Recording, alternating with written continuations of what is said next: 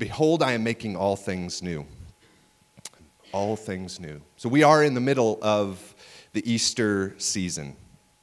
I think it's good for us to remember that for the church, Easter is not a single day on the calendar, but a 7-week season of joy and celebration that lasts until and takes us to Pentecost Sunday.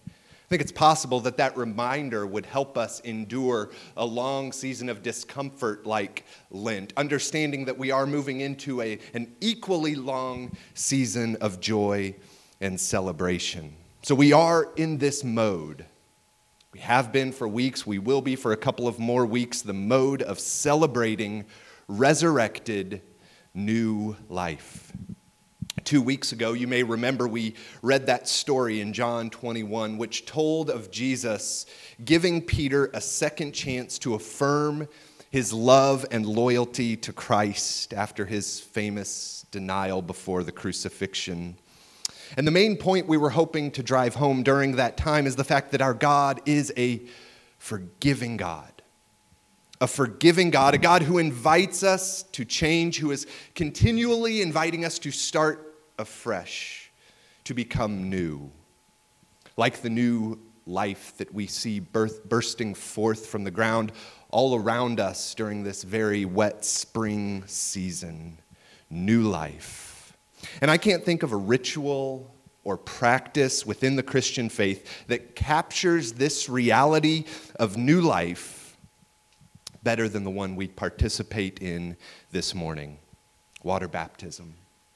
So before we join in this celebratory event today, I'd like us to consider what this is, in addition to a giant wooden box, what this is. It is more than that, by the way. What it is and why we are doing it. So we're considering the sacrament of baptism. The sacrament of baptism. If you're unfamiliar with the term sacrament, it comes from a Latin word that simply means sacred, or a holy thing. Now, for us as the church, there are two such sacred, holy actions that we participate in as followers of Jesus. Of course, there are many more holy actions that we participate in throughout our lives, but there are at least two that rituals that most of the church throughout its history has sort of set aside or distinguished as sacraments. One of those is the ongoing practice of celebrating around the Lord's table, which we do week after week. The second is water baptism, which occurs once in the life of a believer. It isn't repeated week after week or even year after year. So Holy Communion, what we also refer to as the Eucharist, and water baptism, the sacraments of the church. So what might that word sacrament be pointing to or speaking of, these sacred and holy actions? To consider this, I want to turn our attention to Romans chapter 1. We looked at Romans chapter 1 a little during our Lenten season, but I want to read something Paul says. Paul is talking here about the wrath being poured out against all unrighteousness, and his argument is that this wrath is being poured out because God is eternally opposed to everything that would destroy creation. And in the middle of that chapter, Paul goes on to say this in verse 19. For what can be known about God is plain to them, because God has shown it to them. For his invisible attributes, namely his eternal power and divine nature, have been clearly perceived ever since the creation of the world, in the things that have been made. In the things that have been made. So they are without excuse. So one of the underlying currents of the thought here seems to be that when we perceive truth and beauty and goodness in the world all around us, we are actually getting a small glimpse of God's being. We are getting a glimpse of God's beauty and God's goodness. In other words, there is, at least for this reason, if not many more, there is meaning in the natural world. It is a good gift, not a chain of bondage to break or to be set free of. And of course, that goodness of creation is probably most evident in our scriptures, at least it's unavoidable, when we consider the incarnation.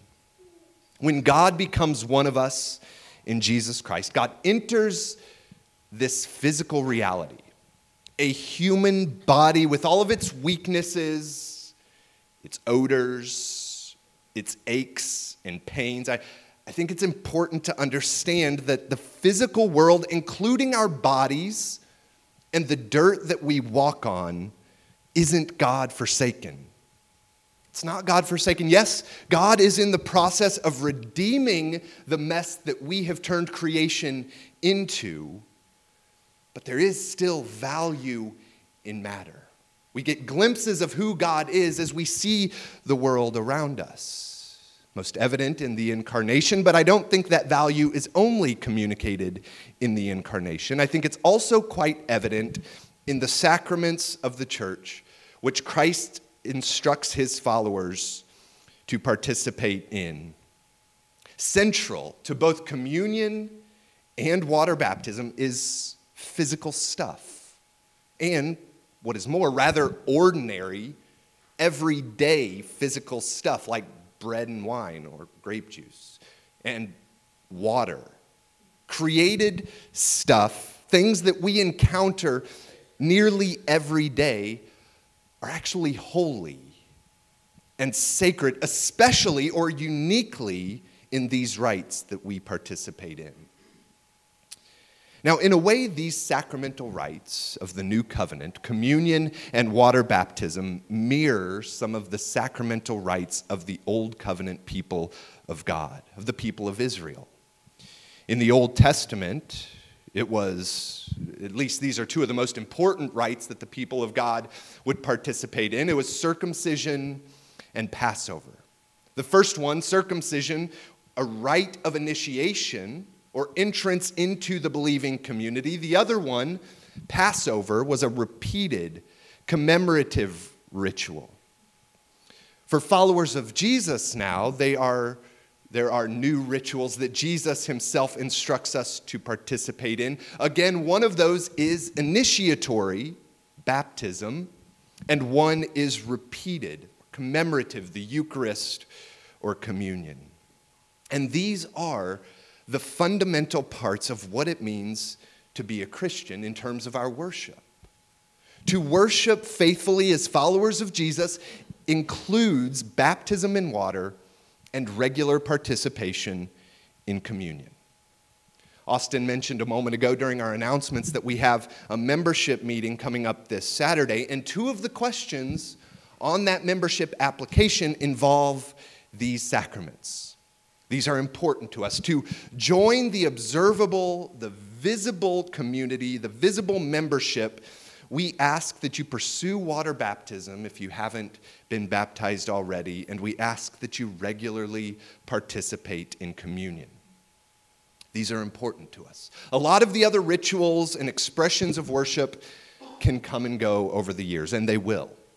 They may change. There is flexibility. In fact, various communities and various traditions do things quite differently. But when it comes to these two sacraments, the church since the beginning has believed that these are non-negotiables in Christian worship. And there's a reason that these fundamental expressions of worship and commitment to Christ are so important for the Christian church. Number one, because of what they are symbolizing, but also for a more mysterious reason of something that is actually happening as we engage in these actions. So what might it mean that these actions with these created elements, that they are sacred? Why are they fundamental to our faithful worship? Of course, sacramental practices are not in any way a badge of honor that we wear in order to flaunt. They are not, in some sense, the thing that makes our salvation secure apart from any notion of faith or faithfulness. I think that would be a misunderstanding, if not an outright misuse of the significance of these actions. Rather, first and foremost, these are physical realities that are symbolizing or pointing to spiritual realities that are taking place or that have taken place. We're going to talk about this more in relation to baptism in a moment, but these actions do symbolize, with physical stuff, something spiritual that is happening. But in addition to the symbolic nature of communion and baptism, we also believe that these are signs of God's grace that is working in our lives. So as we participate in these actions, we believe God is working through visible, tangible, material stuff. God is working in immaterial and invisible ways. These are a means of grace through which God is strengthening us, encouraging us, giving us life, feeding us, building our faith, and meeting us. So when we take communion week after week, we believe that the very real presence of Jesus Christ is with us in that meal. Not that the bread and the cup actually become the literal flesh and blood of our Savior, but I believe Jesus is present with us in that meal in a unique, but in a very real way. Similarly, as we are baptized, we are not only symbolizing what is taking place in a spiritual sense, but we believe God is present in this event in a special way. God is actually doing something in our lives as we, in obedience, enter the waters of baptism. So what might be happening in baptism? If it is more than just symbolic in nature, what is happening when we affirm our faith together as a community and we dunk somebody, immerse them in this big box of water? I completely understand that to those unfamiliar with the Christian faith, that some of these practices will seem incredibly strange. That is not lost on me. I don't think it's possible for us to be the church and avoid doing everything that seems strange. Jesus instructs us to do some things that seem weird. In obedience, we follow him and we do what he instructs us to do. So what is happening? First and foremost, water baptism speaks of, it points to our union with Christ. In these waters, we are united with Christ. We identify with him. This becomes our new identity, our baptism identity. We are united with Christ. This is who we are. We are the baptized. In Romans chapter 10, verse 9, Paul is speaking of the salvation that God enables. And he says this in verse 9. If you confess with your mouth that Jesus is Lord and believe in your heart that God raised him from the dead, you will be saved. For with the heart one believes and is justified, and with the mouth one confesses and is saved. Most scholars agree that Paul here in Romans chapter 10 is utilizing an early Christian confessional or creed that would have been recited during one's baptism. And so one of the things that we can take away from this confessional is the fact that essential to baptism is a confession of our allegiance to Jesus Christ as Lord. Of course, this is a work that Christ has done to secure our salvation. We trust in the faithfulness of Christ. That is the thing that secures us salvation. And we profess our faith in Christ's faithfulness, not in our ability to do that. But in so doing, in the waters of baptism, we are united with Christ. Biblical scholar Scott McKnight has said this: to be baptized in the name of someone, which is what we do in these waters. We baptize in the name of the Father, the Son, and the Holy Spirit. To be baptized in the name of someone is to bring yourself into relation and into union with that person. And it implies being brought under that person's lordship. Paul put it this way in Galatians chapter 3, verse 27. He said, "For all those who have been baptized in Christ have clothed yourselves with Christ. Baptized with Christ. In so doing, you are clothing yourself with Christ. Something occurs in these waters that unites us with Jesus. In the waters of baptism, we are united with Christ. Secondly, as mentioned earlier, this is, at least in part, an initiation of sorts. An initiation, of course, in the most noble sense imaginable, not in some juvenile fraternity sense, but this is the entrance into the believing community, the doorway which we officially join the family of God. Paul makes this explicitly clear in that same chapter in Ephesians chapter 3, where he connects the rite of baptism back to the old covenant rite of circumcision, which was the entrance point into the community.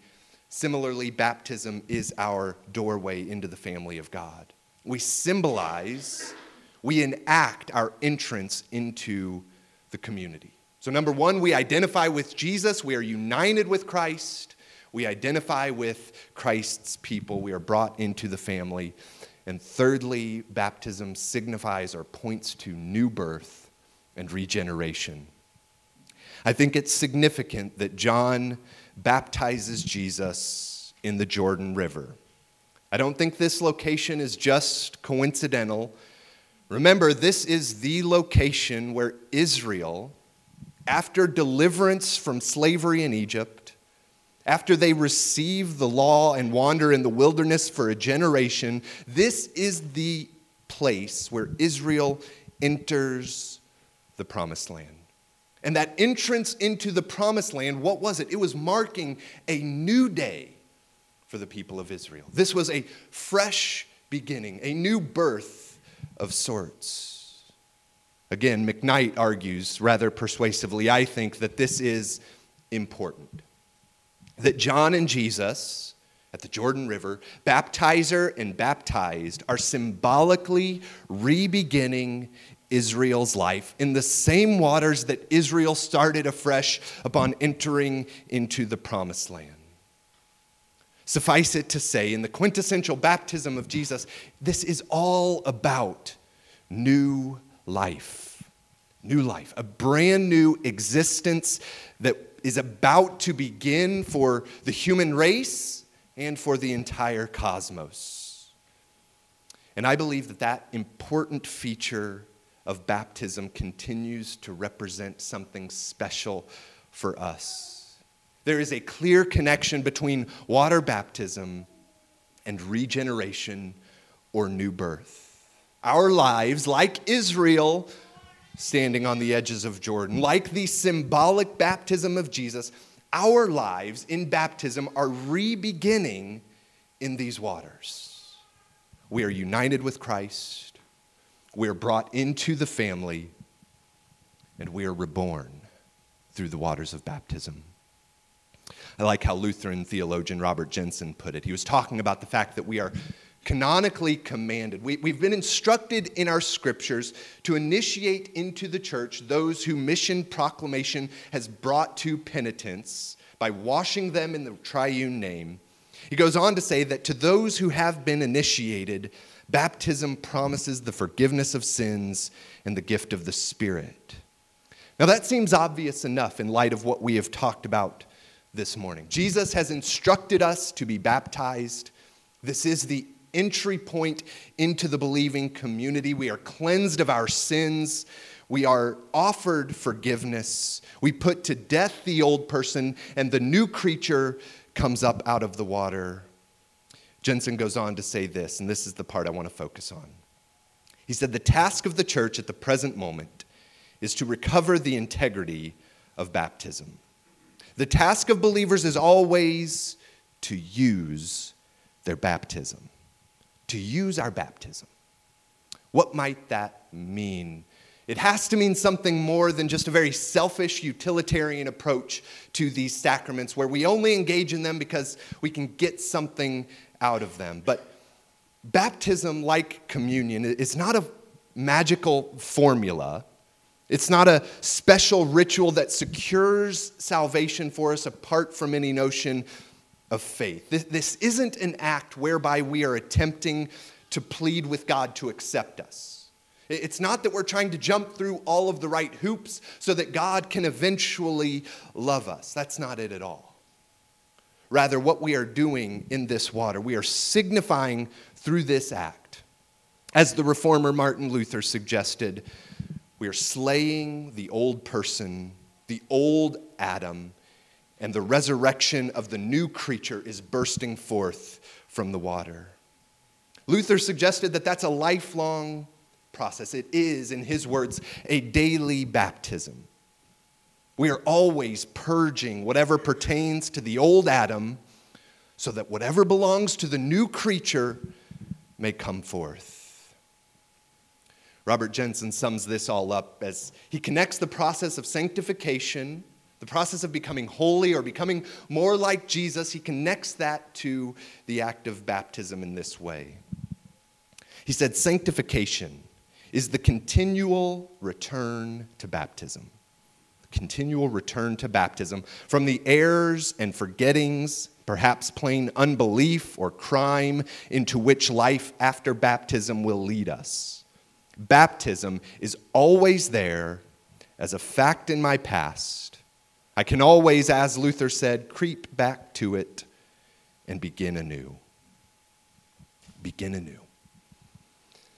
This is an important event in the life of faith. This is an important event in each of our lives, an event that we will undoubtedly return to throughout our lives, reminding ourselves of our new identity in Christ.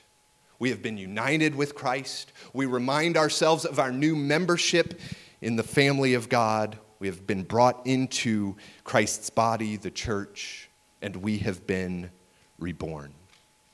And as we return to our baptism, we allow this new identity to ground us, to orient our lives. This new regenerate reality is now the compass that is continually pointing us towards our Lord and Savior, Jesus Christ. So following baptism, whatever place we find ourselves in the future, whatever crossroads we seem stuck at, whatever crises of faith, whatever doubts and questions, whatever failure and sin or sorrow and pain, we can always look back. Remember this event. Remember our baptism and find strength, find courage, find motivation to continue this path of faith. This always remains as a fact in our past. We are united with Christ. We have been welcomed into the family of God. We have been reborn through the waters of baptism. Thanks be to God. Amen.